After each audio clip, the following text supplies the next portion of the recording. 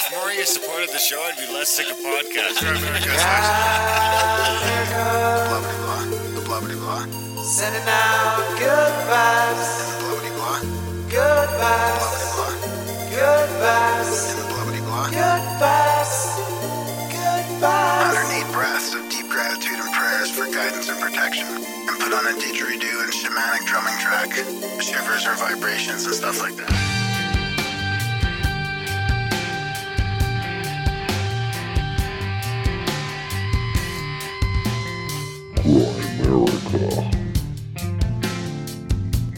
This whole time, every Tuesday, I had been delivering pastries and going in around this house that was the former home of the Bush family. You know, big time CIA, big time Skull and Bones. Okay, guys, welcome back to the Grow America Show. A couple days late as we've been traveling again, but we're coming at you with an episode of Mark Steeves here, friend of the show, Mark Steeves. And we're happy to have him on the show. We just got back from one of our Contact at the Cabin events down in Colorado. No. Oh, sorry, Utah. Felt like Colorado. Utah. I mean, I love Utah. Utah is I like great. it, dude. I like Utah. It's pretty great. Pretty great. Yeah, pretty good thing going on down in Utah, I gotta say. Yeah, we had a fantastic trip. It was great. Great event. Fantastic people. I mean, I really had a good time talking to everybody. It was fun. It was fun down there. I'm getting, I love it down there in Duck Creek. I really do. Cruising around on the side-by-sides and checking out the national parks. I got a national park pass now for a year, so. Oh, that's a good idea. Yeah. It was only like an extra $8. Yeah. When I went to the other park to Zion, he was like, for like $8 more you can get a pass if you. I was like, and it's good until May of next year, so it's good for, at the very least, it's good for those two parks again next year. Great. No, yeah, it was fun.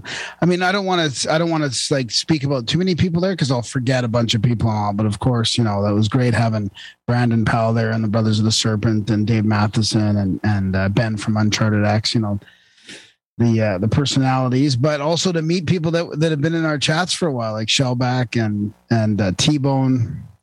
And then now there's like too many names. Now there's real names and nicknames, and I'm like, you should have introduced yourself as your chat name.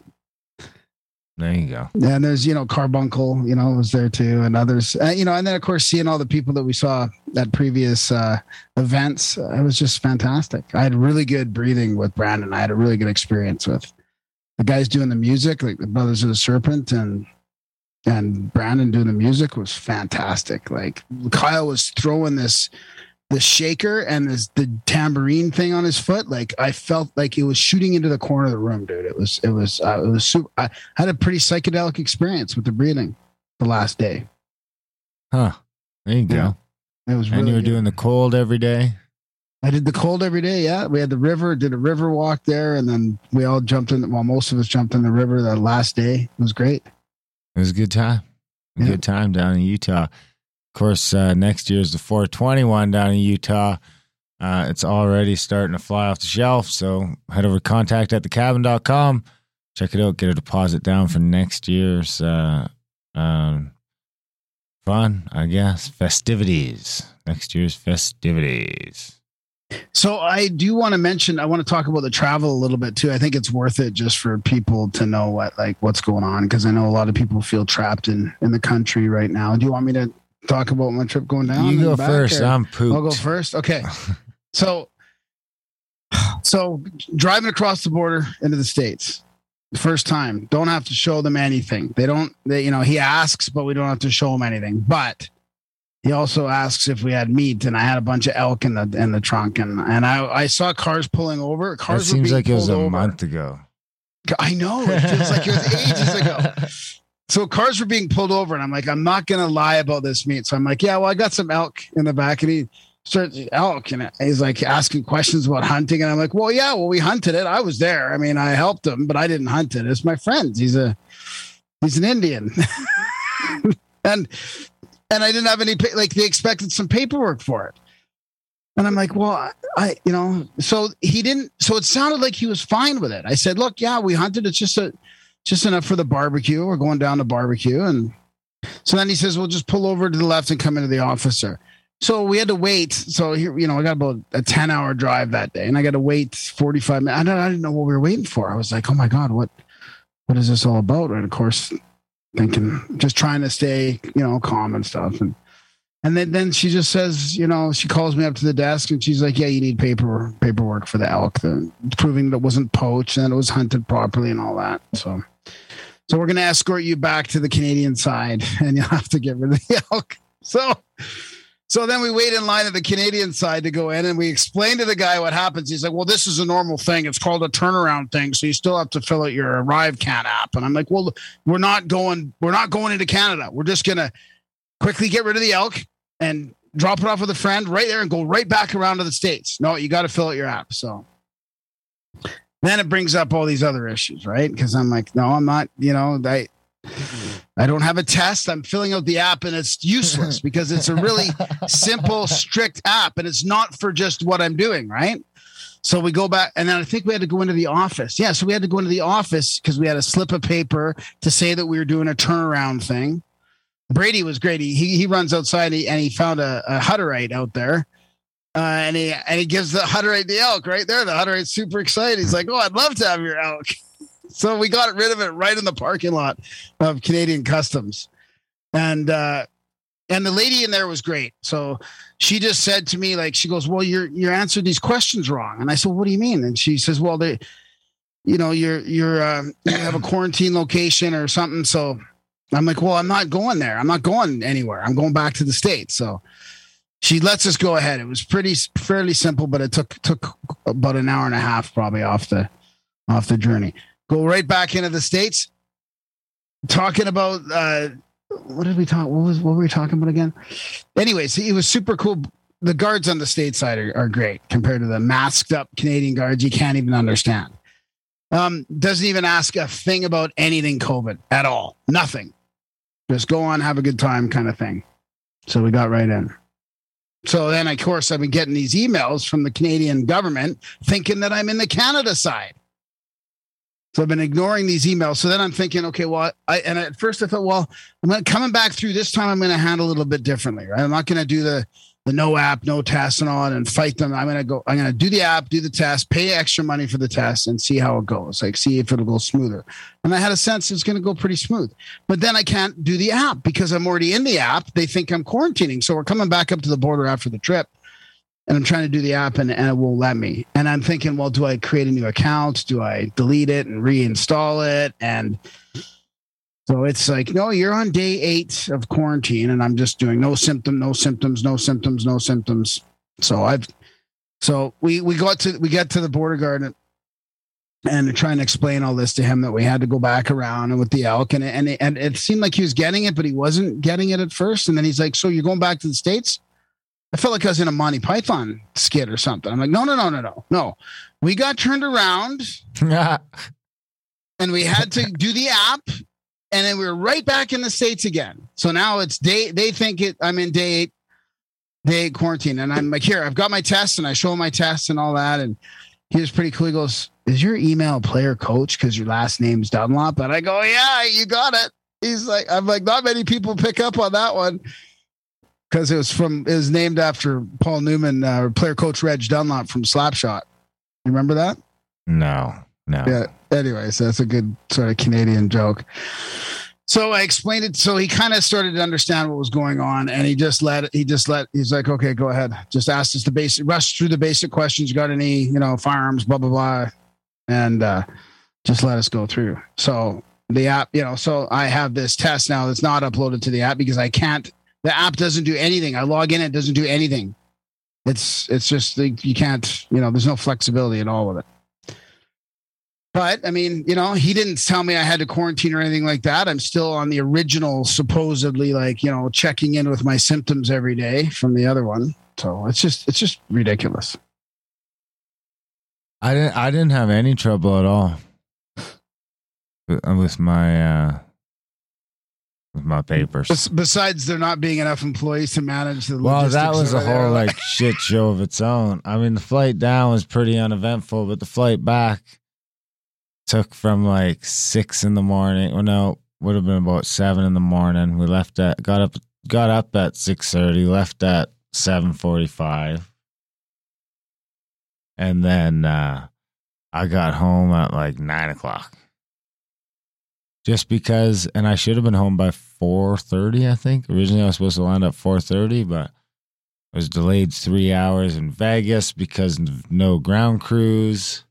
So it's the ground crew problem in both countries. Yeah, and then it landed here, and we were delayed on the runway for an hour because of no ground crew. So you had to wait, like your flight. Did you have to take a different flight, or was it your same flight just delayed? Same flight, just delayed. Delayed 3 hours?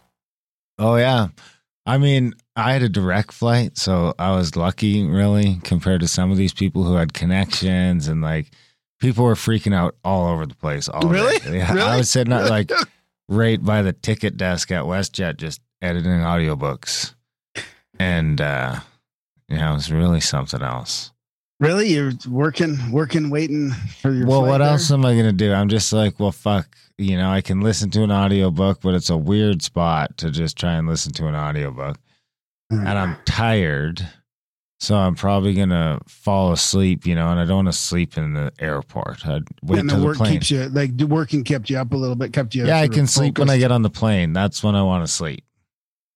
So I was just sort of working and seeing this whole shit show of Is everybody masked up in the airport? No, nobody was masked up. Really? Nobody. Less than 1%. What? In the Las Vegas airport, yeah. No. Nobody. Oh my God, dude. Like it was Canada- when you seen a Canada mask, it has was no just clue. like, whoa. Canada has no clue, dude. No clue. Utah, there's no COVID. Like really, I mean, yeah, there's a few people walking around with masks. There's a few. There's a few, but not a lot. I mean, that's your only visual reminder is that there's the minority of masks. Otherwise, you wouldn't even be able to tell anything's going on. Yeah, there's no mask there. There really wasn't. They made us all put on masks to get on the plane, but all the flights to Canada, you have to put on a mask. No. Yeah, so it'd like And come keep them over. on during the plane Oh yeah. because you're going to Canada. Yeah, they're way more lax on if you keep it up or not these days. But Right. Yeah. so then I got off the airplane and proceeded to wait another hour for my luggage, and it's never showed up. That's so frustrating when you get to your spot after like 3 hours of Oh, flying. yeah. You got to wait an hour on the tarmac. And then like, and then wait an hour for my luggage inside, and they're like, were people freaking out again? Were the same people kind of freaking out? Or? well, to each other, you can kind of see it all around. I'm by myself, so I'm just sort of watching everybody. And then they came over in the announcement and said there was like 5 planes they needed to unload, and nobody to unload them. And they're like, How can it just, they're like, how can it be so that? we can't even tell you an estimate because we have no idea. And What? I was just like, holy fuck. Why are you operating? I don't understand how this is So possible. I went in to talk to the lady. I'm like, I got to get the fuck out of here, man. Like, this is crazy. And she's like, you got a real bad attitude, mister. And I'm like, pardon me? I'm like, are you fucking Oh my God, I kidding just got a head me? rush. I just got a head fucking rush. have been getting fucked over all day. And you just told me you don't know when you're going to get my bag. And I have a bad attitude. And she's like, oh, yeah, that's it. I'm not helping you. You need this paper. Otherwise, you can't leave customs without your bag. So, and I'm not helping you because you have a bad attitude. That's the end of that. And she wants me to go kiss her ass to get this paper now. And I was just like, fuck that, bitch. And I walked out of there and I went to the customs guy and I was like, here's my fucking paper. I'm fucking leaving. I thought I'm you not didn't get the being held. paper. No, my other paper. Oh, you're okay. My you're not like- my your custom special. I paper. don't, because I guess there's a rule that you can't leave this fucking Without your bag. customs area Yeah. without all the bags that you're responsible for. You can't come back into the country. Yeah. And I'm like, I'm not being fucking held hostage here because of their fucking ineptness. And You said he's that like, to the guy? oh yeah. But he was like already like backpedaling because he's probably been hearing it all day. Because here's the thing. This entire fucking room is full of luggage that isn't ours. So you can tell they've just been like fucking so far behind all day that hundreds of people have left without their bags. Oh my God. And they're just like then going to empty them off the carousel before the next fucking flight comes in and the luggage doesn't get emptied anyway. So as soon as the buddy's just like, yep, no, you can go, man, no problem. And then, so I went back today and I got my bag. And it's funny because it's right there because that's the cool thing about having the Hunter S. Thompson suitcase. It's just like, I was just walking over to the baggage desk and I was like, bang, there's my bag. So the sea of bags, it stands out. So I went back and got my bag today. And I was like, so how long did it take? And she was like, oh, it was about 3.5 hours. And I was like, holy shit. So those people didn't get their bags till after midnight. So anyone who had a connection, just their bag is fucking who knows where now. Oh, dude, I've lost bags going to Europe and it sucks. You know, having to try and I got my hockey sticks. Remember that? I got my hockey sticks like right before the final game and brutal. Anyways, what's going on? Why do you think there was such an issue? No workers. I know, but why? Well, because they pay shit. And the mandates too, you think? They have mandates.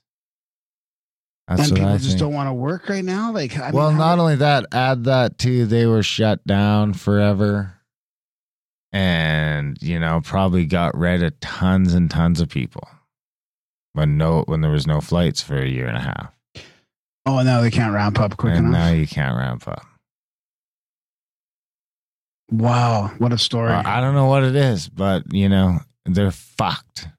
I think it's a canary in the coal mine for Western civilization. It's because I think the airlines are probably one of the, most complex organisms that we have going.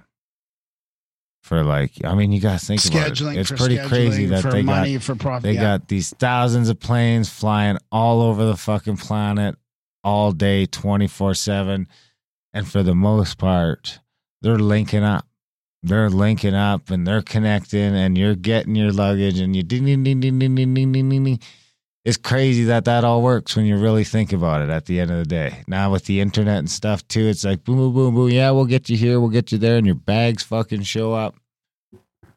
But so I think the seeing that break is kind of a sign of things to come. Because not just that, that's what construction you mean. So is it's not an intentional test. You're saying it's like an unintentional canary in the coal mine with a complex human organism during the Great Reset. Yeah. Or it's still just like it's the price we're paying for the pandemic. So is it 2 months to flatten the curve or whatever the fuck it was actually 2 months to fucking just fucking throwing wrenches into the gears. And now shit's grinding up all over the place. Like I'm telling you, construction costs are going to go up 50% in 1 year. 50%. I mean, we might be at hyperinflation. It's crazy to think about, but we might be there where it just goes like. I don't see how it stops. I really they're don't. saying real food increases 38% or something. I heard recently, not this silly little inflation that the government tells you, but real food prices are up 38% in the States. Some places, I don't know where meat and chicken. Well, we're noticing. So, is it good that we're late in this release of this episode because we have a YouTube strike? And does that mean that one strike we came can't off? Publish for a couple of weeks anyway. So we can't publish on YouTube for a couple of weeks. Comes with like a 2-week ban. Is that what it is? From publishing. So third strike is a 2-week ban, and then the strike off before we're allowed back on. So we're kicked off of YouTube right now. Yes. Well, we just can't publish. Wow. Well, right. It's not like the channel's deleted, but we just can't add to it. Thanks, YouTube. I wish they'd tell us exactly what it was, but of course they won't, right? It's just medical misinformation. Yeah. I appealed. They were like, nope. We disagree. Fuck you. And that happened to be the one where the government called me in the middle of our intro and I talked to that government lady. I mean, is that why? I think it's got more to do with us bitching about the vaccines. Were we really? Did we really? This was the episode they picked? Really? Yeah, like, did we really? Yeah. Does it have anything to do with the Ministry of Truth starting up and the disinformation expert? Even Leonard was going off about vaccines a little bit. Yeah, I mean, but dude, Leonard's not like. It makes me think they're actually listening to it. I mean, what did you put in the fucking show notes? No, I don't know. I'll read it to you. It's pretty. I thought it was pretty. Pretty tame. You thought it was pretty tame. Yeah. Leonard Lee Bushell joins us for a chat about his book, High, Confessions of a Cannabis Addict, and his journeys before and after recovery. We chat about traveling in Israel, smuggling, synchronicities, big pharma, drugs, addiction, homelessness, blackouts, and losing the cravings. We also get into his organizations listed below: the 12 steps, emotional music, legalization, nonviolent crimes, getting sober, and staying creative in recovery. Leonard spent 26 years in daily use and has not been sober I got a typo there. Now been sober for the same amount. And then I got the petitions is in there. Maybe that's why I was reading out the petitions for the government. I mean, is this what it's at now? I was in the middle of reading the petitions for the government and I get a call from the government. And that's just enough to give us a strike on YouTube. I mean, I'd love to know like exactly what was picked out of that. They won't tell you. No. Okay, here's a quote for you then. If you're going to be that way, YouTube, we're just going to go audio only and fuck you then. That was audio only. Yeah, I mean, without even being on YouTube. So here, guess who wrote this? I believe that more than 90% of modern medicine could disappear from the face of the earth. Doctors, hospitals, drugs, and equipment. And the effect on our health would be immediate and beneficial. Huh. There you have it. Robert Mendelsohn, MD, author of Confessions of a Medical Heretic. I would have never guessed that. I guess Bob Marley, though. Winning. Can I tell you about a little synchro about CAC, kind of quickly? Sure. My own personal one. Personal sync. Big shout out to Coach Chris. He gave me this book. It's a green book. We can't see it. This book no one can see it, but I can't see it because it's green. This book jumped off the shelf to me. I won't read the very awesome personal note that he put in the book for me, but it's The Science of Immortality by D.N. Dunlop, written in and I'm sure I've heard of this author in the some of the books we've done, but it's written in 1918. So my mom's staying with me here, and I'm showing her, look at this book, like, written by this author about immortality in the early 1900s. And we open up the flap, and there's the note in there and stuff, and it's from an old library, and it's got in the bottom corner, it's got Miss MS or MS Townsend, 1675 Burnaby Street, and my mom goes, "Hey, look at that! That's because that's her maiden name." And I always thought it was spelled Townsend, but she says, no, it's spelled wrong. It's Townsend. But I look up the address, 1675 Burnaby Street, and it's right near where my Nana lived in Vancouver. I thought it was on this. I was like, oh my God, is this the same place? Like, is this actually like where my Nana named Townsend? And it was written in the bottom corner of the book, but it was like literally just a couple blocks away from where my Nana lived in Vancouver. So maybe we'll have to put that on audio. Is it old enough? It is old enough. I have one too, but you have it. What? He gave me one too, but I think you have it. Unless it's in my suitcase. It's either in my suitcase or in that box I gave you. The box of drugs and firearms that I had to smuggle over the border unknowingly. It looks like it's not on Audible yet, too, so you might have to do that one. Bada bing, bada boom. There you go.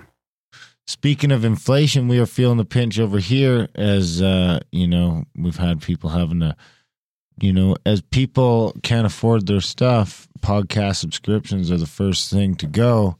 especially these value for value shows where you get all the content for free anyway.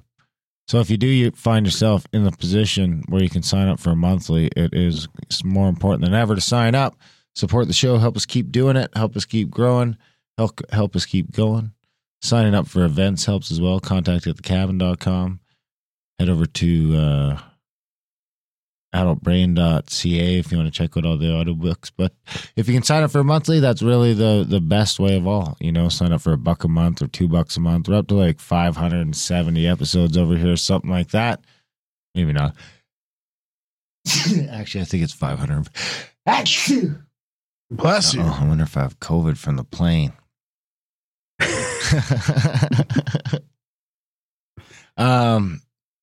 544, I think, is actually what this is. I overshot. But still, all there for free. America.ca/support. Sign up today. We would love you for it. And we would be in your debt. What do you got? Is that it? Yeah, let's wrap this up. I got a really big synchro, and I still want to read a big story kind of email about our other show, Gramerica Outlawed. I've been sort of procrastinating about it, but I think it's time to read it. It's a little controversial, but since YouTube's already messing with us, we might as well just keep going. That's right. All right, well, we'll get into this chat with Mark Steeves and enjoy it.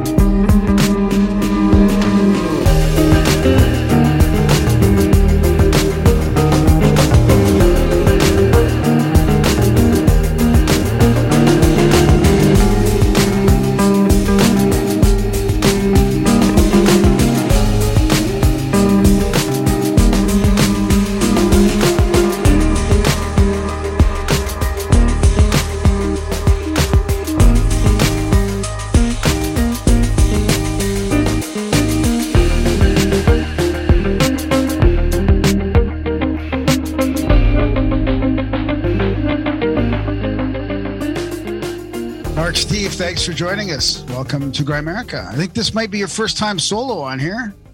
This is my first time, period. Yeah, it's a pleasure to be here, and you both have joined me on my podcast. So this isn't our first time talking, but it's a pleasure. As somebody who's been listening to the Grimerica show for years, this is a big moment. I'll try to keep it together. Oh, no worries, dude. No, it's great to talk to you. I mean, we've been on many other shows together too and stuff over the years, so it's nice to finally have you here because you got an interesting background, interesting Synchromystic journey into what you're doing now, and then we can sort of dig into some details about other stuff like Skull and Bones. I do have some specific questions on that. So why don't we start there? Like you're delivering stuff and listening to alternative podcasts and kind of manifested this reality for yourself, eh? Absolutely. And, I should preface by saying, I've always been sort of a outsider, black sheep, different type of person. And eventually, whatever took me so long, I found all these great authors that I had loved and been reading were being interviewed on these amazing podcasts like yours. So it was a perfect fit. I dove right in, became a big fan. And one of the big themes that I learned a lot about from your show is this synchronicity factor. And it's not just something that happens between you and the guests or even just the guests in their lives. It's something that actually I notice happen between you and your audience. And it really excited me because I had sort of lived a synchronistic life prior to this without realizing. So I have to give you guys credit. I think your show really helped elaborate on some of the nuances, because you really took like a huge survey, so to speak, of all these different people who, whatever it was that gravitated them to your show, there is usually some sort of interesting, conscious nodal point that you can trace it back to. So for me, podcasting was a huge tool. I actually found jobs as a delivery guy because I love podcasting so much. I had worked a Chinese food delivery job out of high school. And then when I started getting interested in podcasts, I was also sort of in the market for a new job.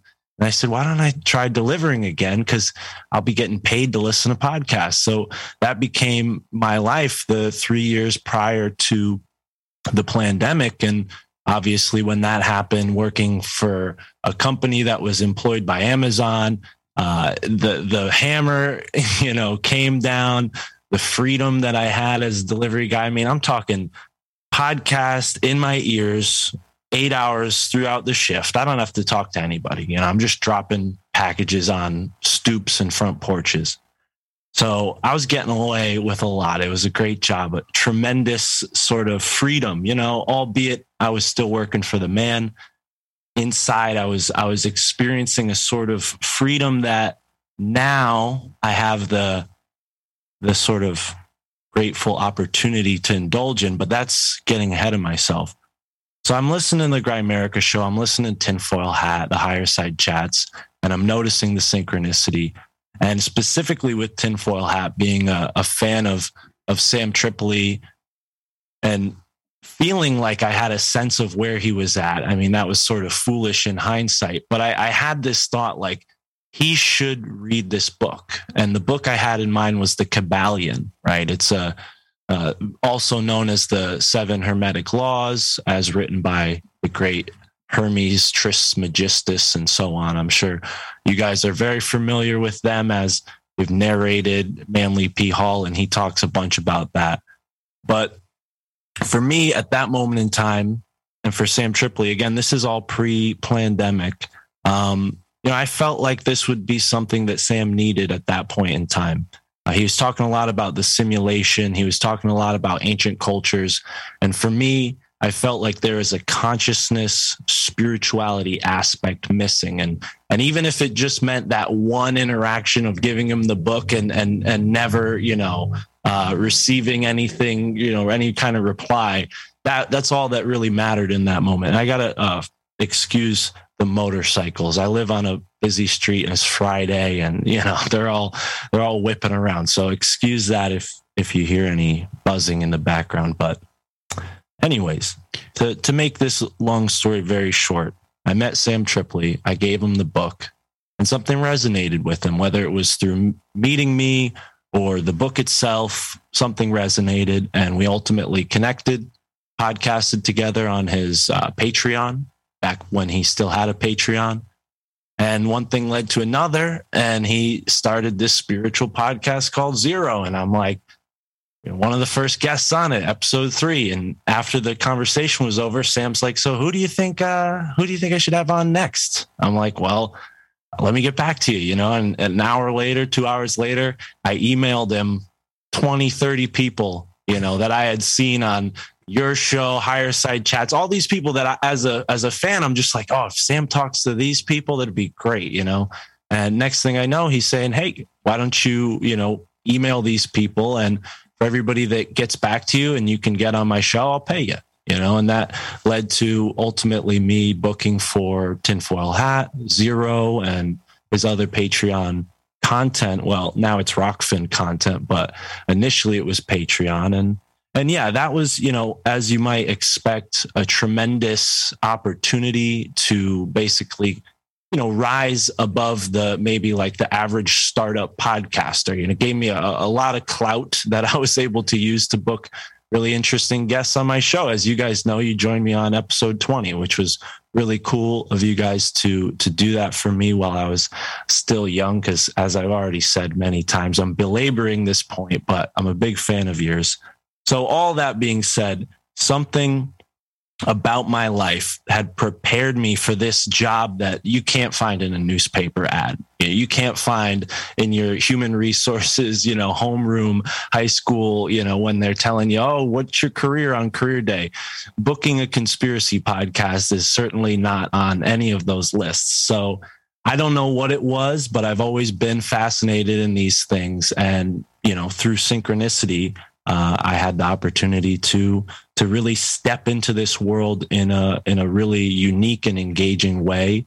And now, obviously, I have my own podcast, titled aptly because my family thinks I'm crazy, and they especially think I'm crazy now that I quit my job and I'm doing this full time. But it's paying off so far, and yeah, there are so many things that I've learned in hindsight that I'd love to touch on with you guys here today, because where I grew up, it's not a particularly privileged place. It's a suburb in one of the wealthiest states in the United States. But as you guys might know, usually next to the biggest cities and, where the most action is, there's also, some of the biggest poverty and some of the biggest sort of depravity even, right? So Connecticut is sort of like that. And I kind of grew up in this comfortable period between 1990 and 2001, shattered everything. I'm sure you've heard this from many of your guests that 9/11 was a big moment. But as a third grader living only 50 miles away from where that happened, it was pretty big. It was a monumental sort of experience. I remember getting walked home from school, and we left early that day. Ever since then, I'd really questioned what was going on in the world. Not that I had any sort of suspicion about the government. I was really interested in the military and espionage and how all that worked. But I recognized that there was something in the world that was not right. And my heart was sort of set on figuring that out. And at first it expressed itself in the propagandized, manipulated way, like many Americans, I was like, kill the terrorists, get them all, and as that, slowly sort of immatured and my mind matured, I realized how foolish that was. And right along that time, we were swept into this Bernie Sanders, free the world energy. And I really hope to not get political here, but that was sort of the atmosphere that I grew up in. High school, I graduated in 2012. And there was this sort of anonymous group of hackers that were, the renegades of the internet. So all of these counterculture, maybe even anti-political ideas were going through my head. And, of all places, I go to a community college on the doorstep of Yale after I graduated high school. It's only a couple towns over, but I didn't want to fly too far from the nest. So I went to, a safe bet, a community college in New Haven. And when I was there, I really enjoyed spending more time in the park, smoking a joint, reading from the books I enjoyed reading, rather than spending time on the curriculum, which eventually led to me dropping out. But while I was there in that park, reading books and exploring consciousness on a very sort of neophyte level, I definitely wouldn't claim to be an expert or a guru, especially at that age, and certainly not at this age. But I was interested in that stuff, and shamanism particularly had a sort of vibratory chord that was struck. And it wasn't because of the pot I was smoking. It was because I'd always felt a deep connection to the natural world. And when I was a kid, that expressed itself just by trying to learn what every animal was and what these trees were. And I was always trying to classify the natural world. And when I started smoking cannabis, I think a lot of people start to have, paradigm shifting thoughts. But for me, I started to realize that I had, for the most part of my life, had a very materialized way of thinking of the world. Things were not spiritual to my young mind. And cannabis and shamanism brought a whole nother aspect of that into my life. And right at this period, I meet a man who, didn't look like anybody I'd ever seen in Connecticut, to be quite honest. Very short, very tan, dark, slick black hair. And, he introduced himself to me because he saw I had Sitting Bull on my t-shirt, very famous Native American Sitting Bull. And we started talking, started smoking a joint or something like that. And he gets to telling me why he move to New Haven, because I could sense that he was an outsider. He was dressed like a cowboy. Also, I should mention, not with the hat or anything, but typical, Midwestern garb. And yeah, he just struck me as an outsider. So we, as someone who's always felt like an outsider in my own community, we sort of hit it off. And he taught me, not only about Native American spirituality, but specifically what drew him to New Haven, Connecticut initially, which is a story that you guys might be familiar with. I might have even, told you this when you guys were on my podcast, but Geronimo, very legendary warrior. Some would even say one of the most famous Native Americans, at least in the West, and at least in the American zeitgeist. His skull and bones allegedly were robbed from its grave, his grave in Fort Sill, Oklahoma. And from there, taken to the tomb on High Street in Yale University's campus. And this is why Amos, this man who became sort of like a mentor to me, this is why he moved to New Haven all the way from Arizona. And every day at noon, and this is a sort of vow of poverty sort of pilgrimage. He didn't have like any place to stay. He was homeless for the first few months that he came to New Haven, but he would stand in front of the tomb on High Street and he would scream Geronimo's name every day at noon, as loud as he could. It was so loud that, it rivaled the school bell, like it reverberated through the campus. And I had the privilege of standing next to him one day when he did that. And he explained to me, like, this isn't for attention. This isn't, even for any sort of action, this isn't some kind of magic. He says, I'm connecting with the spirit of my ancestor. I'm connecting with somebody who had a very, very serious crime committed against him in the afterlife. And for whatever reason, Amos was drawn, to this place. Obviously, the reason being Geronimo, but why him? He's not someone who claims like, oh, I'm the great grandson, and he's, again, not looking for any publicity with this sort of thing. But what he's doing is he's praying to Geronimo. He's praying to the spirit that's trapped inside of this cold, dark fraternity room, piled, femur bones. Is that what the crime was? Is the exhuming of the bones and putting it there? Well, Geronimo's afterlife? As Darren knows, he's been on my show to talk about this. There were a myriad of crimes committed against the Native Americans, but, amongst being imprisoned, captured many times, once he was buried, and I do believe he died peacefully. He didn't die in a war.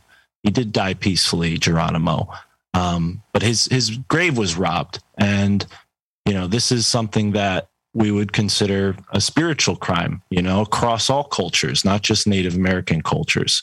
And that's what needs to be reconciled. And, people like Ned Anderson in the past have tried to take political means to do stuff by going to senators and trying to make a sort of these claims. And really, I think the proof is in the gravesite. When you go to Fort Sill, Oklahoma, to see where purportedly Geronimo is buried, they've paved over the spot with cement and created sort of like a stone monument, a stone pyramid. And it's not, I don't know if it's something that like his own tribe would have even made, it's not, I don't know if it's accurate to his heritage, which is disturbing. This is something that I think it's happened on so many different levels that what I'm attempting to do, and I really am grateful for this opportunity. And I should say that this is the beginning of a sort of process that was inspired by Michael Wan and Ross Ben. Michael Wan, you've had on the show before. Not sure if you had Ross Ben yet, but you are. No, but I want to have him on. I want to talk to him about some historic figures and vampires and stuff. Like banking? Or like what? Like banking figures? No, like Who's the one I'm thinking of that I love? Saint Germain. Yeah, Saint Germain. Yeah. Geronimo, they never let Geronimo out of prison after the Indian Wars. He died in jail. Okay. So not peacefully. I Same apologize. thing they would have done with Crazy Horse if they would, but he got killed instead. When they tried to arrest him, he ended up getting killed. And you know what's interesting, when I was doing my research, and thank you for clarifying, Darren, because there is so many points of information, it's hard to keep them all together. But one of the things that I learned when I was looking through newspaper archives was that, you know, there's the famous skulls that the Skull and Bones have allegedly taken into their tomb, like Martin Van Buren, obviously Geronimo. But there are other less notable people. I mean, one who was sort of an outlaw, a guy named the Apache Kid. If you go and search him on Chronicling America and look through the newspaper archives, you'll find a very curious story about how these Chicago businessmen tracked down this outlaw named the Apache Kid. He obviously had a proper name. They weren't using that in the newspaper article, but they tracked him down, surrounded his camp while he was sleeping, murdered him, and then came back, you know, after his body had been weathered, and taken the skull and sent it to the Skull and Bones Society at Yale University. And I got to imagine, if you're a cowboy reading a newspaper at that time and you see that, you think like, oh, Skull and Bones Society, they sound like a great group to take care of that. You know, they must deal with bones and the such, you know. If they had only known that Skull and Bones was founded on secret society, espionage, and drug smuggling, and specifically where the three meet. That's So is there a power? nexus. Is there a spiritual power in bringing these old, famous people or powerful people or into their bones into there? Is there a ritual with that or something? Absolutely. I think one of the most famous cases for this is Saint John the Baptist, right? And allegedly the Templars and even the Masons have rituals where, you know, Saint John the Baptist's skull was used as somewhat of an oracle, and then in that vein, other skulls have since been used, whether ritually as mock, you know, skulls, or even, you know, because of their prominence. People like Geronimo, people like Martin Van Buren, the only president of the United States who is not blood related to the rest. You know, these people, for whatever reason, in their lifetime, made an impact. And again, get curiously, I don't think there are any coincidences. That's just my personal opinion. They get collected post-mortem and brought to this tomb. And I think absolutely, Graham, it's for the spiritual significance. And I would even venture so far as to say, and, you know, I'm a Catholic French Canadian, you know, grown boy. I'm not like versed in Native American culture or religion, but what I've heard and what I've garnered through studying is that the placement of the body, the placement of the skeleton, the placement of the remains of the human body are very important, not just in Native American culture, but we see examples of this in Egypt, China, all over the world. People are buried with significant objects. People are buried with significant loved ones. Kings kill their whole families to be buried with them when it's their time to die. So there's clearly an esoteric line of thinking as to the significance of a skeleton. What its purposes are in a ritual context is a murky subject. You know, this is the stuff of secret societies and occult, which, you know, we just use two words for hidden there in that one phrase. And we all recognize those terms in this conspiracy podcasting, alternative podcasting, spiritual podcasting world. But rarely do the actual occult things ever see the light. And I think what's so interesting with Yale University and Skull and Bones is there have been many opportunities for these dark creatures to be exposed to the light. And there's a record of it. And, you know, it's not often talked about. And I have to give a lot of credit to Chris Milligan, the creator of Trine Day, who I know you guys have had Bruce DeTorres on your show. He's sort of Chris's right-hand man over there at Trine Day. And obviously you've had many of their authors on the show. We had Chris on too once, yeah. On Outlawed, yeah. Right on. And, Chris is behind republishing Anthony Sutton's seminary work on Skull and Bones, America's Secret Establishment. But he also compiled a series of really interesting articles in a book called Fleshing Out Skull and Bones. And these two books really inspired me at a young age, to believe Amos. Because keep in mind, I'm just a naive college kid, almost a college dropout, smoking weed, cutting class at a park, and a homeless guy's telling me about all this stuff. So to my parents, I was nuts, but to us, this sounds like some kind of academic stuff. And I'm comfortable talking about these controversial subjects in an academic way because I'm a college dropout. I have no academic structure. So people obviously can sort of take everything I'm saying with a big helping of salt. But at the end of the day, I'm only resting on the shoulders of, guys like Chris Milligan, Anthony Sutton, Michael Wan and Ross Ben even, and obviously my mentor Amos, who really sort of brought this to my awareness in a tangible, physical way. And if you'll allow me, here's where it connects to the podcasting world, because, as I mentioned before, I was a delivery guy. I sought this job out to listen to podcasts, to educate myself. I'm like, I can get paid to learn about all this stuff. Graham and Darren set up the Grimerica School of Higher Learning, and I'm enrolling. I was on your Patreon since, 2018 when you guys did Outlawed. It took me a couple months, but I made it onto the Plus. And, I think that's the sort of karmic link that really allowed for it to be like a, I don't know. I've thought a lot about this, but I do always say that when I supported you guys, Tinfoil Hat, Higher Side Chats, something changed in my life. Because in all honesty, I wasn't making a lot of money to afford to spend, $30, $40 a month on all these podcasts together combined a month. It didn't make financial sense, but I knew deep down, like, this is going to lead somewhere.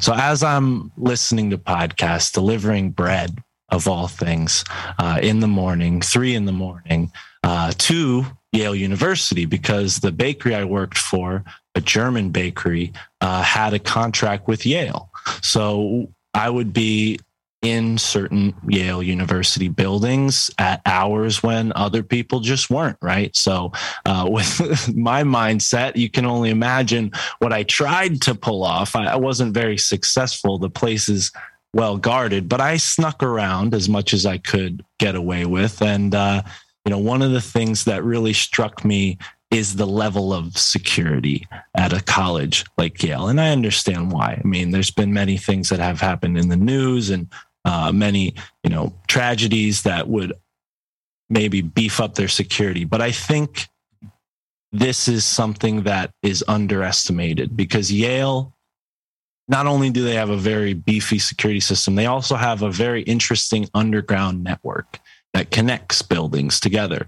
So although I didn't spend much time underground in New Haven, I did have a sort of sense of the scope, because I remember pulling my phone out, looking at my GPS and realizing I was underneath a street, thinking I was still in a building. These buildings are sort of like mazes, and I'm stoned at 4 a.m. delivering bread. So I got lost a couple times, but either way, it is sort of local lore, even that, given that Yale is a big medical school, that there are certain trapdoors that lead to tunnels where maybe homeless or impoverished people late at night, stumbling along in the street, get pulled into these tunnels and then maybe become cadavers for experiments at Yale University. And if we have time to get through some of the connections I have, you'll see that, Yale, and specifically Skull and Bones,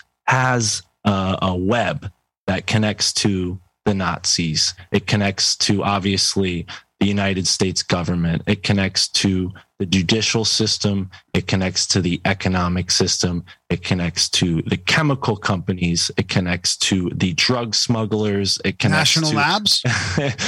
and I'm almost certain, that's somewhere on the periphery as well, but that's not my forte. But you guys have done a really great job covering all those subjects. So I have to give you guys kudos on that. But no, I although I don't doubt it, and I'm almost certain Carlwood did an episode on it last year, that there is some sort of connection. That's not primarily what I'm here with. I sort of have more of a wide scope.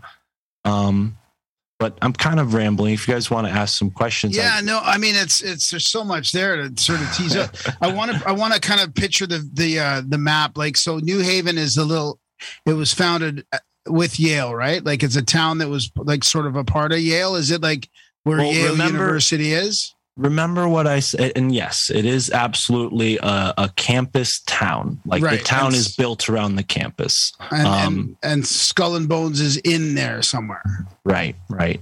And I have some info about that, but specifically when it pertains to St. John the Baptist, remember what I said about his skull and maybe him even being an oracle. Well, New Haven Colony, which was one of the wealthiest colonies. It was not connected to the Boston colony. It was not connected to the Philadelphia colony. It was its own separate colony. It was founded on St. John the Baptist Day, okay, right, by a man named John Cabot. And the people that moved in there really believed in what a lot of the early settlers believed in, a lot of radical religious ideas that, weren't welcome anymore in Europe. Specifically in New Haven, these people were Zionists, right? Which I'm sure raises a lot of red flags and perks up a lot of people's ears. But they believed in this sort of new Zion idea and the second coming of Christ, something that, we're familiar with under maybe the broader scope of apocalyptic Christianity. This is the type of people that first settled New Haven. And you have to imagine who they interacted with, the Native Americans, the Quinnipiac, who sold the land to the first people, John Cabot and some other people, they were doing things that now are remembered as devilish. Like, if you go around New England, you'll see Devil's Den, Devil's this, Devil's Cave. Everything's called Devil's this, Devil's that. And that's because, all these folks who moved to New England were very, very superstitious and had, these very interesting and most cases extreme Christian ideas. Not in every case. In some cases, with the Shakers and the Quakers, they actually got along very well with certain groups of Native Americans. But for the most part, anything Native American was considered pagan, devilish, and that kind of led to a lot of weird clashes. The other interesting thing to note is that certain tribes in this area were said to practice child sacrifice. So, whether that's true or not, whether that's something that the, colonists cooked up to create fear or propagandize the Native Americans, we don't know for sure. But there are early accounts of, Native Americans taking a child, ritually killing them. And, the colonizers were sort of on the periphery. They lived nearby. And they witnessed these things. They wrote them down. I have a lot of like Connecticut state records that I've looked through and found these sort of very striking similarities between the cultures that were here and the Aztec cultures, the Mayan cultures, the cultures of, Mesoamerica, which is something Darren shared his insights on when him and I spoke on my podcast. But to connect it maybe back to me as a delivery guy, here's where the synchronicity really, really sunk in. I was delivering to a typical Tuesday delivery. It was the Yale Economics building, and the janitor did not really seem friendly. And, one day he's like, well, I'm going to tell you how to get in here, because I would always really bug him. I'd be knocking on the door. He's vacuuming. He can't hear me. So one day he teaches me how to like sneak into the economics building. There's like a secret door. You got to jump over a fence, this whole thing. He's like, you look athletic. You could do this. I'm like, okay, cool. So every Tuesday I'm almost breaking into this building. And one Tuesday, I'm in the building. I look down at the Yale University newspaper and I see George H.W. Bush dies today. And it said, former resident of New Haven, lived at 88 Hill House Avenue, the exact building I was standing in, right? So this whole time, every Tuesday, I had been delivering pastries and going in around this house that was the former home of the Bush family. Big time CIA, big time Skull and Bones, probably one of the more notable Skull and Bones. And we'll see just with H.W. Bush's track record alone, the myriad of connections. I mean, we're talking about the ambassador to China, right? All of the Skull and Bones history connects to the Opium Wars with China. Anyways, so this sort of tremendous synchronicity kind of hit me, and that's when I realized it had been too long since I'd seen Amos, and I tried my best to reconnect with him, because it had been several years since I had last talked to him. And we've talked since then, but, over and over, I would be drawn back, and that was one of the more pronounced synchronicities, where I was in this man's house the day he died. Now it coincidentally is the economics department of Yale. But it's very like personal for me. I feel even slighted, and I don't, I'm not exactly proud of that, but I think there's a economic disparity that's been created here and across the world, thanks to the elite connected people within Skull and Bones. Wow. Who's all in there? What's that? Who's all in there? Oh, inside of the Department of Economics, the Bush home? Skull and Bones. Oh, okay. Give us a rundown of some notables. Yeah. Well, really, it starts with Yale himself. Elihu Yale is the person who Yale's name comes from, and he was a member of the British East India Company. I'm sure you know what their reputation was. Not to mention Nathan Hale was one of the graduates of Yale's 1773 class. He was a member of the Linonian Society, which was one of the first secret societies in Yale University. They've had almost 20 secret societies throughout the history of Yale. 9 today exist, but to get to some of the names, William H. Russell and Alphonso Taft are always talked about as the founders, but really William H. Russell's power came from his brother Samuel Russell, who was the founder of the Russell and Company, which was importing Turkish opium, right? And they merged with the Bostonian opium smugglers, who were the Perkins family. And those folks, connecting back to eugenics again, they had all recently really lost their silver spoon, because slavery had become illegal. And that was the primary trade that these Boston Brahmins, as they're now called, they were slave traders. And, that comes back up with Yale. One of the founding members of Yale, Ezra Stiles, was one of the first people to suggest that we should send the freed slaves back to Africa. So Yale has a very dark history of racism and certainly eugenics, but really the Opium War is where the money really kind of came in. And founder William H. Russell went on to found the National Guard here in Connecticut. Many members since have found prominence in the military. So there's also been that sort of military order. And as I said, Nathan Hale, graduate of Yale University, Connecticut's hero, was one of the first spies in American history. He was a member of the Culper Ring, which was part of, these patriots who were spying on England to, free America. So Yale from its beginning has been a place of espionage, drug smuggling, and secret societies, naturally being a part of society, found their place there too, but specifically elite secret societies, but where Skull and Bones power really comes from is with three guys who are probably unknown to most people: Timothy Dwight, Daniel Gilman, and Andrew D. White. Okay.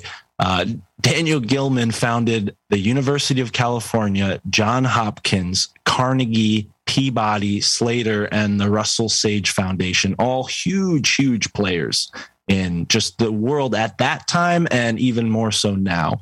Not to mention Andrew D. White founded Cornell and was the first ambassador to Russia and the first ambassador, maybe not the first, but an ambassador to Berlin, as well as the founder of the American Historical Society. All the Tartarian nuts are probably going crazy hearing that because, yes, folks, they are rewriting history. Maybe not that drastically, but that's a conversation for another day. And then, of course, they started this science school at Yale, which is known as the Sheffield Science School. And what's interesting about that is not only did this Sheffield Science School really innovate a type of gasoline distillation, which we both, we all know here how important oil comes in the whole conspiracy zeitgeist, how oil has been a big power, especially in the 19th century, big money maker. And they were innovating this kind of science at the Sheffield Science School. And not only that, they used the Sheffield Science School within Yale to take over. When I say they, I mean Skull and Bones after they had been founded. They used the power of the science school to take over the rest of Yale. So by the mid 1800s, Yale was completely at the mercy of Skull and Bones. And this had raised a lot of, suspicion amongst the students who weren't tapped. Because keep in mind, they only allow 15 juniors to become members of Skull and Bones. And when I say juniors, I mean, you only you're getting tapped at the end of your junior year. So you're only a part of Skull and Bones for that last senior year. Not only does that sort of create this atmosphere of secrecy, because the seniors at any school have that sort of, they're the top dogs, but also they're leaving. So that, once they have all these crazy rituals, they're gone. They're not telling their classmates and undergraduate classmates, what's going on in this secret society. But I should. So that's almost really. I don't think I ever really pictured it this way, but it's a really good recruitment strategy. You have this one high-end university with a lot of high-end courses. It's full of prestige, and then you get to tap the shoulder of the elite of those people, or the people you think are going to be. Who knows how they monitor them along the way or whatever, but they know that these people will play ball in their machinations or whatever those are. And like I stated, founding all those colleges subsequently after rising to power at Yale University, the network that they now have is incredible. And we have to kind of take a step back and remind people that at this time, prior to Skull and Bones founding, again, secret societies were fashionable. People were a part of them. It was a normal thing. And Phi Kappa Beta, was a fraternity that was started at the College of William and Mary. That might ring some bells considering your conversations about Shakespeare. He kind of has some interesting lore that's connected there. But Phi Kappa Beta or Phi Beta Kappa, their second chapter was then formed at Yale in 1780, right? This is like early days.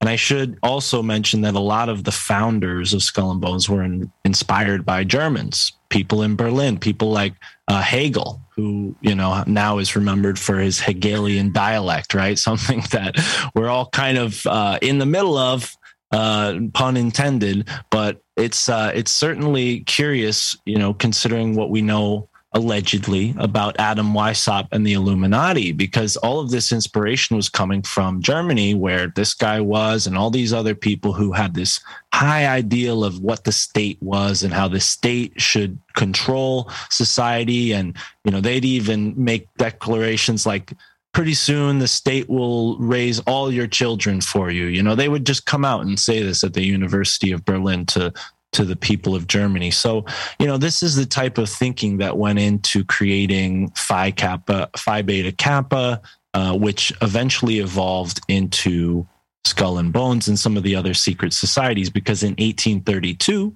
there is a sort of American freak out similar to the communist scare where everybody was very anti-Masonic.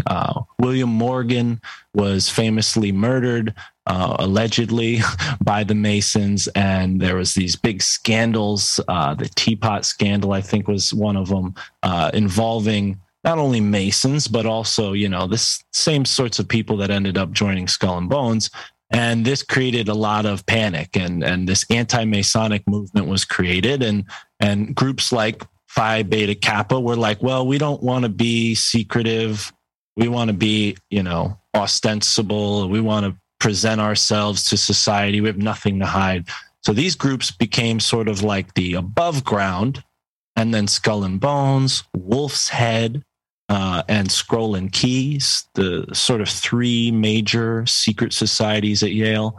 They subsequently formed, and then others formed after them. Some other ones are the Berzelius Society, the Manuscript Society.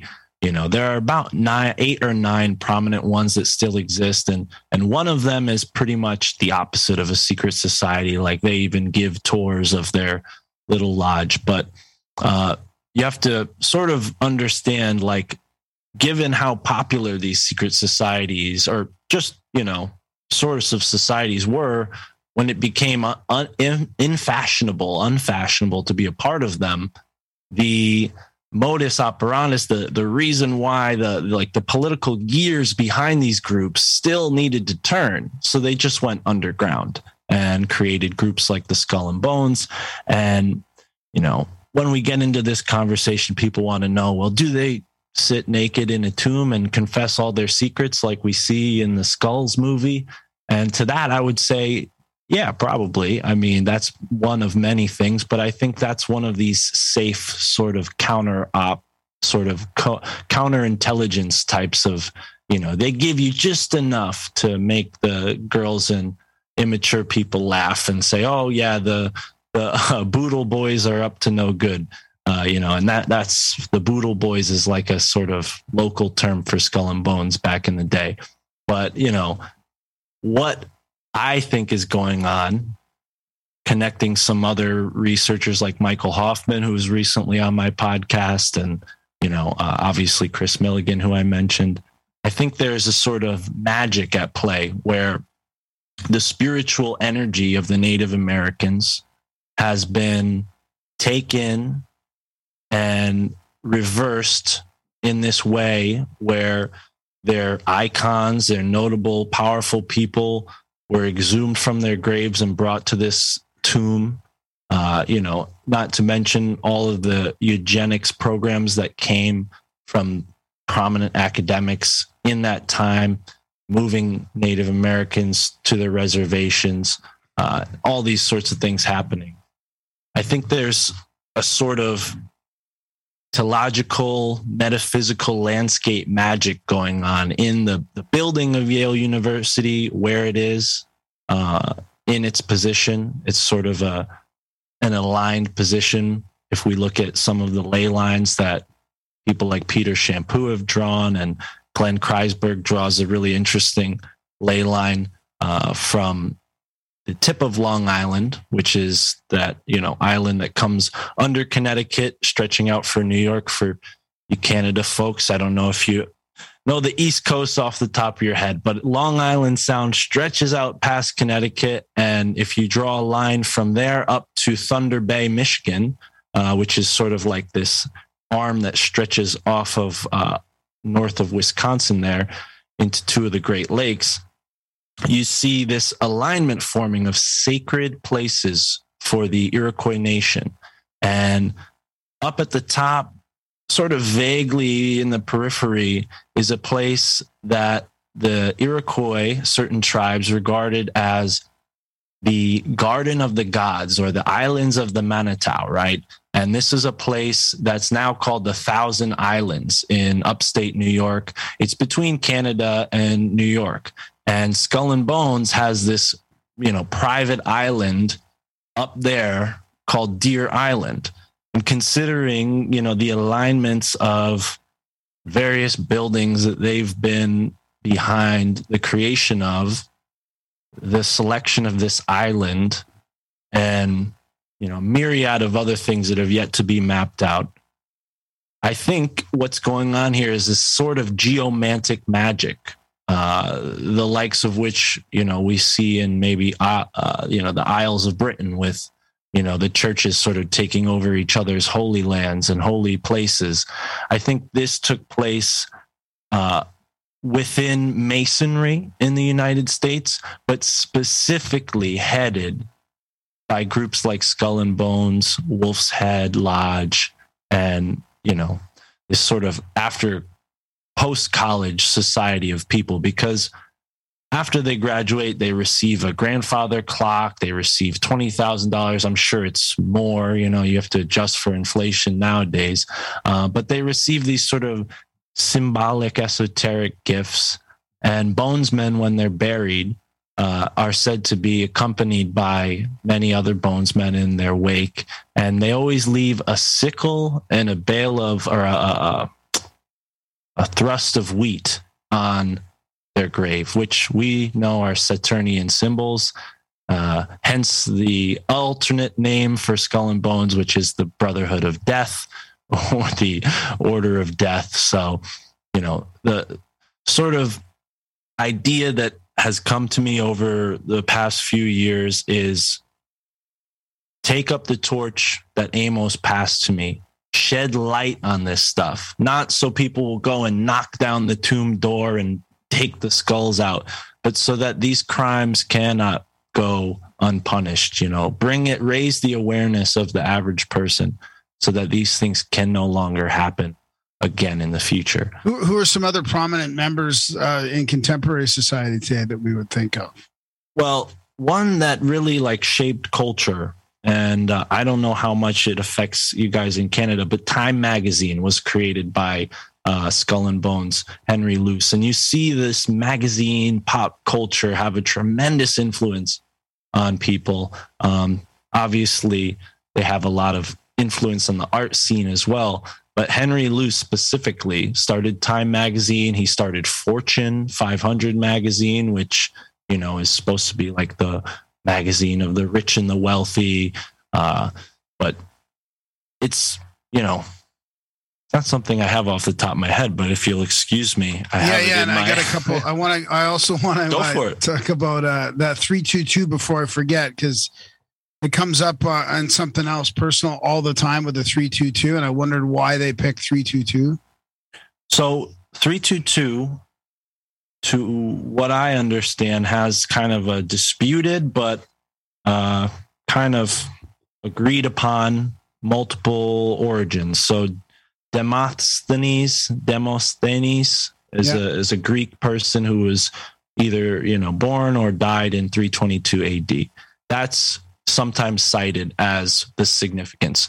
I think the significance has been sort of proven by Anthony Sutton and Chris Milligan with their research, where they show that Skull and Bones was founded in 1832, hence the 32, and B, it was the second chapter of a German organization.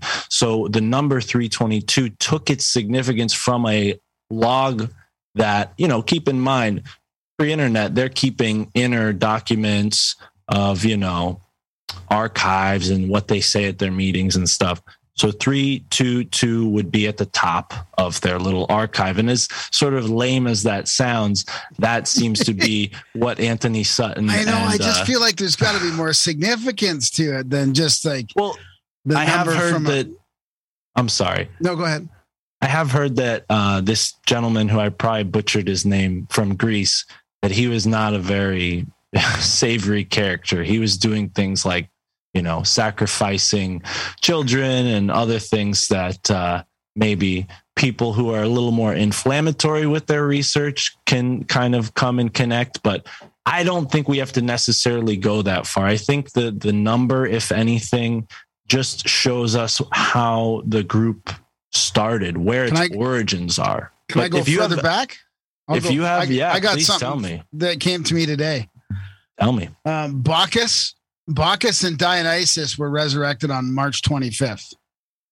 And if you go with the typical 3 day sort of death and then resurrection kind of meme, because the resurrection's like all over the place. It's not just Jesus, right? So on March 25th, which happens to be my sobriety date, which is why I recognize it as a sort of a date of resurrection. But Bacchus and Dionysus, apparently, that comes from Manly P. Hall's book, I think, or Isis Unveiled or Secret Doctrine or something. But what if it was like the 3 days prior to that, the death of them, like skull and bones, the death 3 days before the resurrection? Where would the 22 come in? Maybe did I miss 3 days before the 25th is the resurrection, but it's that the 3 day the 3 day length of time that always seems to happen prior to the resurrection. Well, and I would not Christmas or that's Easter, right? No, Mark. No, I don't when anyone think so. dies, everyone dies. It's 3 days, motherfucker. 3 days. Some years it's Easter, right? Because the solstice is 21, and the sun rises March, again on the 25th. Solstice, right? That's the equinox. Is it? That's the equinox. Yeah. Right. Well, and this idea that you just mentioned of resurrection is alive in the architecture of the city itself, because the tomb, which happens to be, flanked on three sides by art galleries and museums, which for the most part hold a lot of ancient relics, at least the sort of more modern one. It has a big carving of an Anunnaki from Mesopotamia. I mean, that always just shocked me. I mean, it's huge. He's wearing a wristwatch, and this was supposedly carved in, who knows when BC. And this is, in a building only a block, less than, 5-minute walk from their little headquarters. And what I also found out when I was looking through the newspapers is that their old lodge that they would actually sleep in was on that property that then became the art museum. So this block where their tomb is, they own it. And down the street is the old burying grounds of New Haven. And a man named St. John Samuel, I think is his name, was buried in this sort of mausoleum, right? Not an underground buryment, like a above ground, encapsulated in this same stone that they used to build the secret society tomb. They used it to build an archway over the graveyard that says the dead shall be raised in sort of ominous capital letters. And St.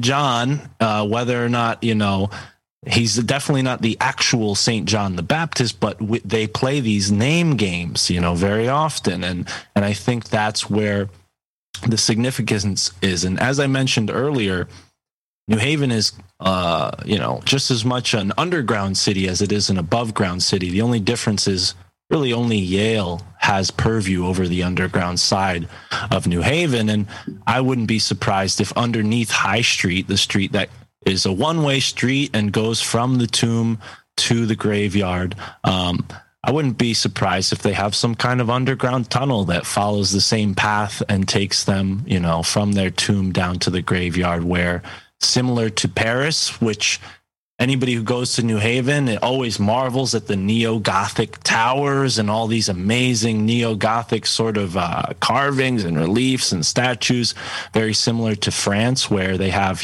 this catacomb underground, really made creepy. Skulls. Yeah. The catacomb with skulls and bones and shit.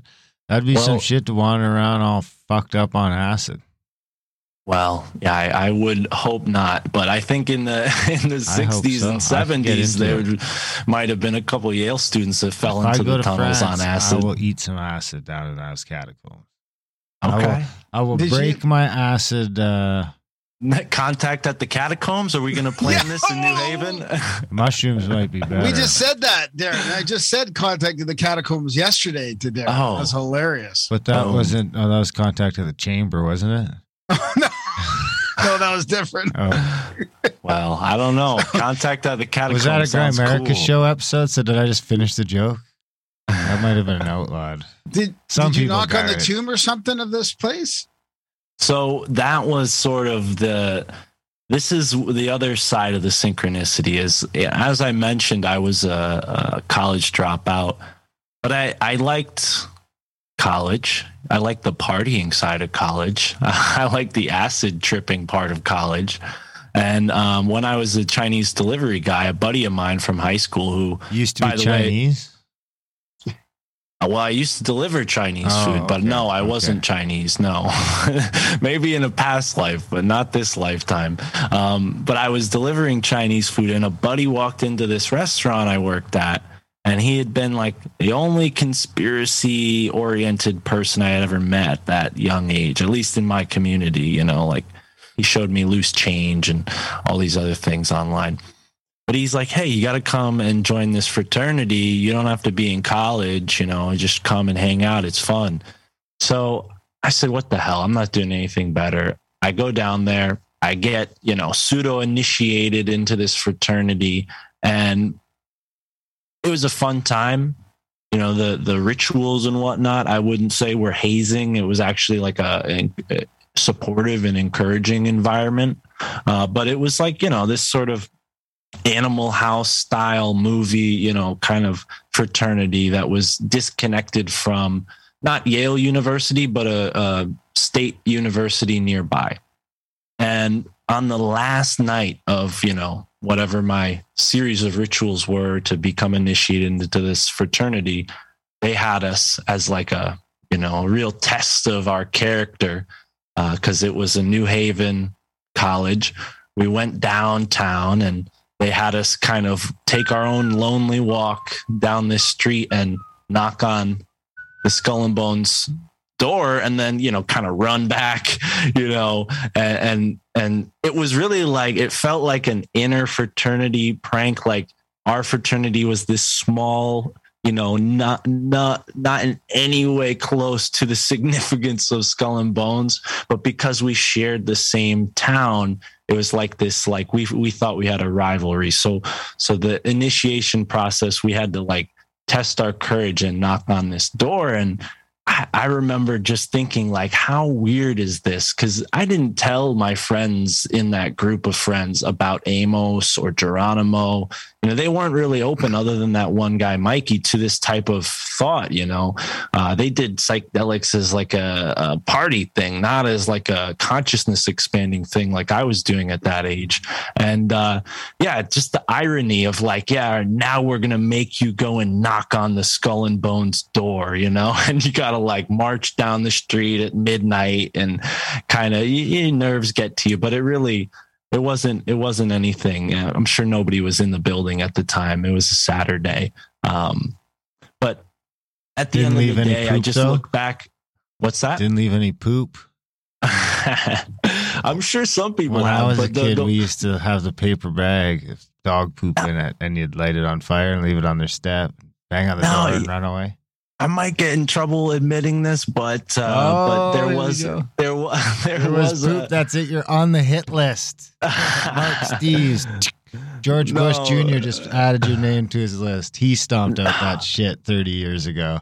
You know, although there was a lot of gross things going on at that fraternity, that wasn't what I'm referring to. But they did, prior to me being a part of it, steal the Skull and Bones Jolly Roger flag from the actual fraternity house, because they don't sleep in the tomb. They just go there for their meetings. They have their own, you know, proper house where they stay when they're seniors, and they have a Jolly Roger flag on their front porch. And my fraternity, like I said, prior to my engagement with it, stole their flag from their porch and had it on display in their, you know, their own house. So it was sort of like, again, this added layer of synchronicity, like pulling me into this world from all these different angles. And now that I'm here hosting my own podcast, I've made a bunch of friends in this world. Michael Wan is someone who's inspired me, but a buddy who has a podcast called How to Kill a Sacred Cow, he joined me for a walking tour that I did of New Haven. I kind of got excited about this, and it was 3/22/2022. I said, let's do a walking tour, get some of the listeners of the show to come down and hang out, and I'll give them a tour of Yale University's campus. And one thing led to another. It went great. And my buddy Jay said, we got to turn this into something. So we're kind of working on a project now. Maybe it'll turn into a podcast. Maybe it'll turn into a documentary. But I just, with everything in mind, the research that I just spewed on you guys, I just want to say thank you for letting me kind of get it out, because it isn't a fully formed thesis that maybe your listeners would expect from most of your guests, but it's very connected to who I am and what I've been doing for the past 10 years, despite the fact that my family thinks I'm crazy. No worries, dude. What did you guys get up to back in the fucking 70s, Graham? What kind of shit did you do? In the 70s? Yeah. You mean 80s? Were you in a fraternity? No, I didn't. I fucking never went to college. It's not like that in Canada, really. No, I used to party in the university. We used to party in the dorms without being in the university. We'd just crash the dorm parties. What about? Oh yeah, I crashed some dorms like a motherfucker. Yeah, that was fun. What did you do for pranks though? For pranks? We didn't do pranks like that. Oh, you guys are dorks, weren't you? No. You're just smoking ditch weed, being nerds. Well, around here, they have a practice called crooking, and the Skull and Bones sort of innovated it with their grave robbery. And I think eventually that went out of style, and now, the skulls that they have are sort of historical. I don't think that they spend much time robbing graves nowadays, but they have been known more recently, Skull and Bones, to steal people's license plates and steal all sorts of interesting things from New Haven. So in that vein, the fraternity I was a part of, which again wasn't even affiliated with a proper university, they were a ragtag bunch. They kind of took up the practice of crooking and, not really stealing, but stealing for the sake of a prank. Stealing. Yeah, it's still stealing. Yeah. It's still stealing. My license plate's still gone, motherfucker. Now I'm getting pulled over in the state of smoking Connecticut. a joint. Oh, what'd you pull me over for? Yeah, you're missing your license plate, pothead. What I find strange about this whole thing is, like, I went to Wikipedia to check that it's so open now, some of it, right? The Skull and Bones members is just out in the open, like every decade. Well, actually, I mean, it doesn't have 15 per year, but every decade they have who is in there. And I mean, there's a whole bunch of Olympic medalists in here. One decade, son of Prescott Bush. I won't say names as much, but speechwriters for 3 presidents, CIA, former CIA, United Nations development programs, and that's just from the 50s, and then you get in the 60s, it's like executive advertisers, university administrators, senators. I mean, it is just elite, like it's who's who of the elite, and it's all out in the open now. So I mean, I feel like the secret societies in the. So do you think that's because it's Skull and Bones, or because it's Yale? What do you mean? Wasn't Skull and Bones like a part of Yale? Yeah. It's a Yale thing. So like, wouldn't it be like, if you went through like the Harvard thing, would it be sort of the same, just because those schools are sort of grooming our leaders already? Absolutely. Oh, yeah, 100%. Yeah. And what I'm saying is, it's not really like a secret anymore. Like, and I feel like all these societies came, I mean, I'm sure they have their secret underground factions, but I feel like the vehicle of foundations and charities became a way for them to come out in the open. I mean, they just really, now all these people now, sure, they went through Skull and Bones as almost like a sort of a rubber, almost like a rubber stamp type thing. And then who knows where, the Blackstone Group, this guy, I just saw the Blackstone Group. Yeah. National Institute of Mental Health. I mean, there was a movie like 20 years ago too, right? What's that? So the Skulls. The Skulls is obviously exaggerated, but there's some truth to what they portray in that movie. And Paul Walker. Paul Walker, curiously died, and that was, I think, one of the last movies he was ever a part of. Telling me all about it. It was Paul Walker. Yeah. What's that, Darren? Who? What? Pro 777. Pro 777. Was that his name? Yeah. Telling you about Paul Walker and how he died because he was a part of the Skulls movie. No, I think it had something to do with Fast and Furious. Oh, okay. Well, there's no doubt that they've had influence on really all aspects of specifically American culture, but, Germany, England, America, China, like Yale's sort of a British type of outfit.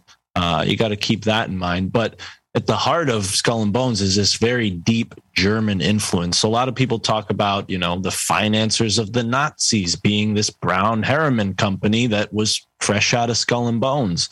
The financiers of communist China and undoubtedly probably had some connections, maybe not financing, but manipulating that as well, given the opium connections. And the list goes on, Graham. You could spend a long time like sorting through prominent people. And more often than not, they're powerful people that you wouldn't recognize, because this tends to be the type of people who have influence over what we would think of as the influencers. Guys like Henry Luce, who, Time Magazine People of the Year, the Person of the Year was a big deal up until maybe 5 years ago. This is culture shaping, Just ask Hitler. Person of the Year twice. I said, just ask Hitler. Yeah, Person of the Year twice.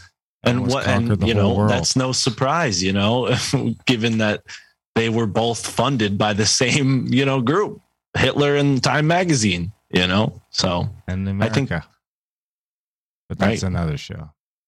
I mean, I love the synchromystic aspect of all this. And like what I was thinking of when you first started talking, which I would like to mention, is I feel like there's something because, 15 years ago, even or 20 years ago, there was people on the radio that you could never get a hold of, people on the TV that you could never get a hold of. There was the odd cool show like, I watched Sightings in the early 90s, and of course, like all those there's some mystery shows in the Twilight Zone, and there's some cool stuff like that. But I wrote a letter to Kirk McLean, and he wrote back. Did you? There you go. Well, that's great. But he's a professional athlete, so that's different. So that's different. They're a nicer bunch. Yeah, they're more. I never tried to ever writing a letter to anyone else. They're probably more used to fan mail than guys like authors and such. You get more hate mail than fan mail. Usually, when someone likes you, they're less likely to take the time to write you. Yeah, they're always likely to give you their criticism, though. There's a lot of that. I love your show, but yeah, I've gotten that.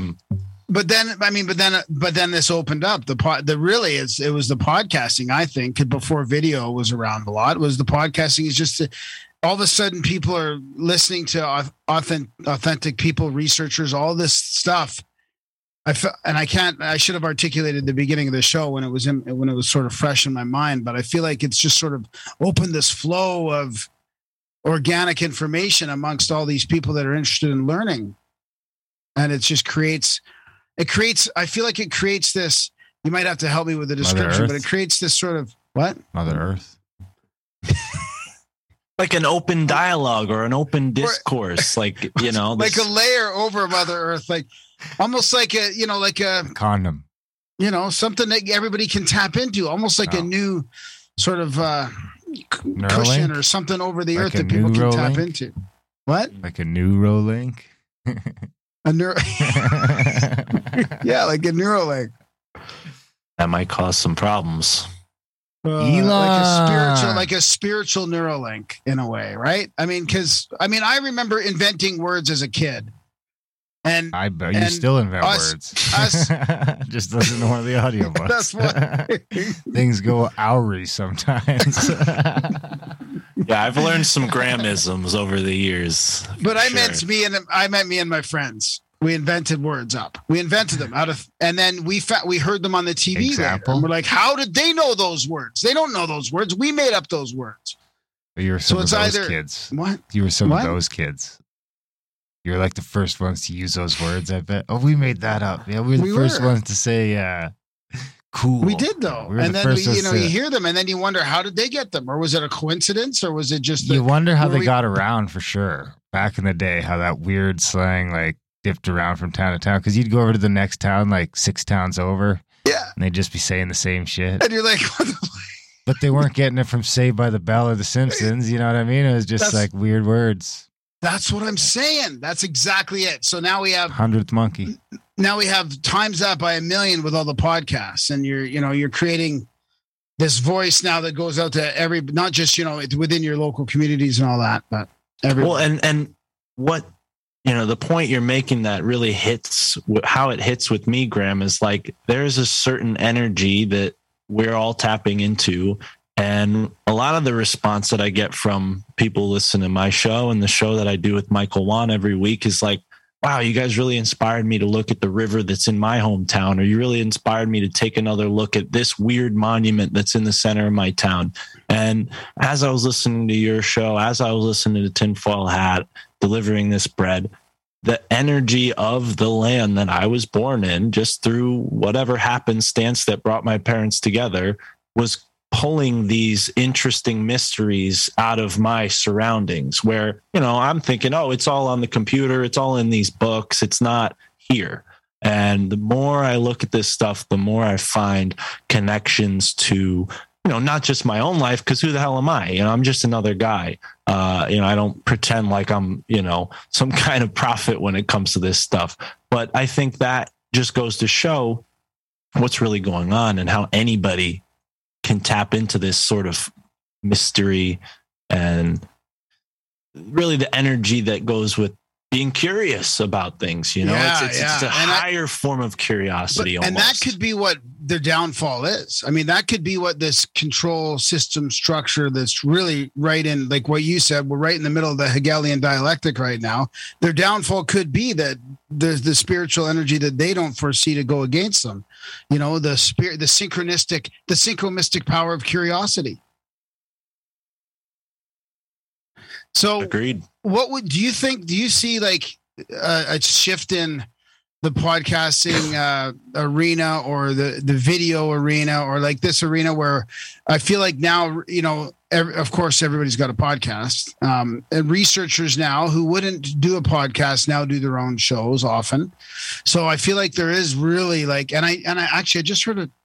Was it you guys playing a clip? I listened to your show with those guys, Ark and Neo, I think it was. Yeah. Fantastic show about the pineal, like, holy shit, scary shit, dude, about the pineal gland and people eating pineal glands and feeding them to babies and all kinds of crazy shit, growing giants out of babies with fucking crystallized pineal glands. Like, dude. I mean, I'm sort of making fun of it. Like, wasn't that...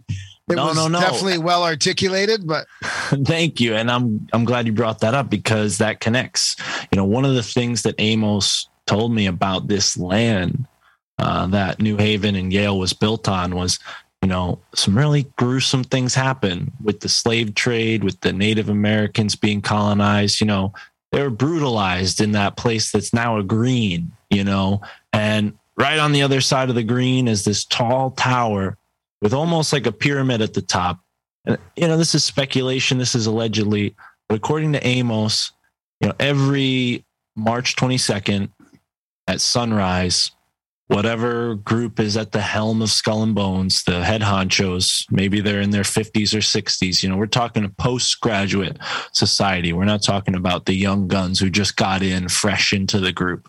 Talking about the granddaddies. They go up to the top of this tower in New Haven, and they slice up a human heart. Where they get that? Probably the university somehow. They slice up a human heart as it's, still has blood in it, and they all take a bite. They all eat their piece at sunrise.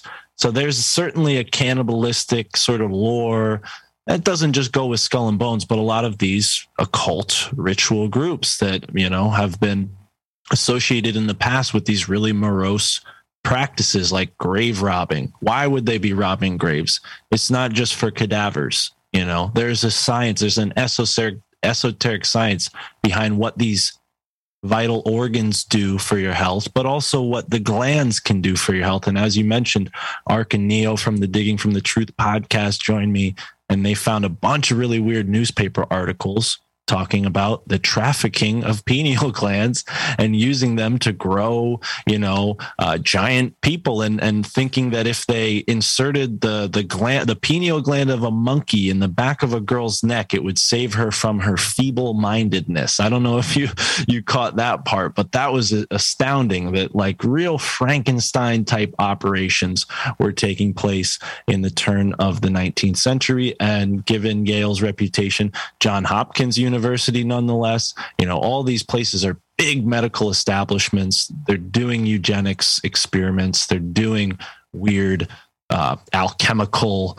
what's the Dr. Jekyll and Mr. Hyde even, no, the Island of Dr. Moreau. That's who I'm thinking of. This is what's going on behind the sterile white walls of the Yale University hospitals. In my sort of, very exaggerated sort of look in this through a synchromystic lens, maybe a dark one, but I like to think it's sort of, again, inspired by a lot of these people that I've mentioned already. Michael Hoffman, which I definitely recommend you listen to that interview that I did, probably my best podcast ever. And I don't mean to like wax poetic about myself, but I'm just excited about understanding this stuff and how it connects and what the implications are of raising the awareness of this group in the minds of the average person, and how that could maybe lead to this domino, house of cards effect, where you pull these cards, you start showing them, and next thing you know, it's all toppling down. That's how Chris Milligan ends his book, with this sort of really powerful quote about how the Bones men are doomed, essentially. So the Chronicling America is that, you mentioned it earlier, but people, I think I just heard you guys mention on your show, and then you mentioned it now, but that's where you can get access to all these old newspapers, right? They were all scanned in, and you can do word searches in there and stuff. I've never played around with it myself, but that seems like it'd be a very interesting platform for researching stuff. So what's next for podcasting then?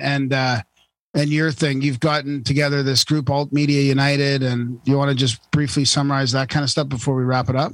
Yeah. And, thank you guys so much for being a part of Alt Media United early on and joining forces. The reason I started Alt Media United, many reasons, but specifically, there aren't any genres for this type of content on iTunes. There aren't algorithms that support this type of content on YouTube. So if I could create a website with the help of Alex Sakaris, who you guys know pretty well, it's a way for people to discover awesome shows like this. And at a time when, people are waking up more than ever, at least we like to hope. But yeah, Alt Media United, if you have a podcast, please reach out to me. We'd love to have you a part of it. It's a cooperative. There's no obligations to you to be a part of it. And if you're a listener and you want to find some cool content, check it out.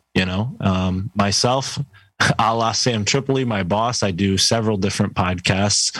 But yeah, I'm just podcasting, and Alt Media United is sort of evolving into new spaces and growing. And really, as Alt Media United grows, I hope we can help shows like yours and everyone else who's a part of it, rise with us, because a rising tide raises all ships. And one of the biggest things that we've really started in on with Alt Media United is the tech side of things. And you guys are way ahead of the game as far as the average podcast goes, self-hosted, and, you run your own website and even run your own membership site. So I think you guys are, if anything, a model for other podcasters within Alt Media United. So kudos to you guys for doing what you do. And it's been an honor to be here. And, as far as what I'm up to, yeah, like I said, I do a bunch of podcasts, and most of them can be found on my RSS feed. And one of them is found on Michael Wan's RSS feed, which it's called Susquehanna Alchemy. My podcast is easy to remember. That one might not be as easy, but Susquehanna Alchemy is where you can find me talking about more of this kind of stuff. Synchromysticism.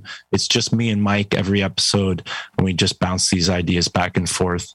And then my podcast is similar to yours in ways. Obviously, I've taken a lot of inspiration from your show, and I have guests on and talk about a lot of the same subjects you do. So if anybody's into getting a new podcast in their weekly, playlist, check out My Family Thinks I'm Crazy, and you'll find the rest from there.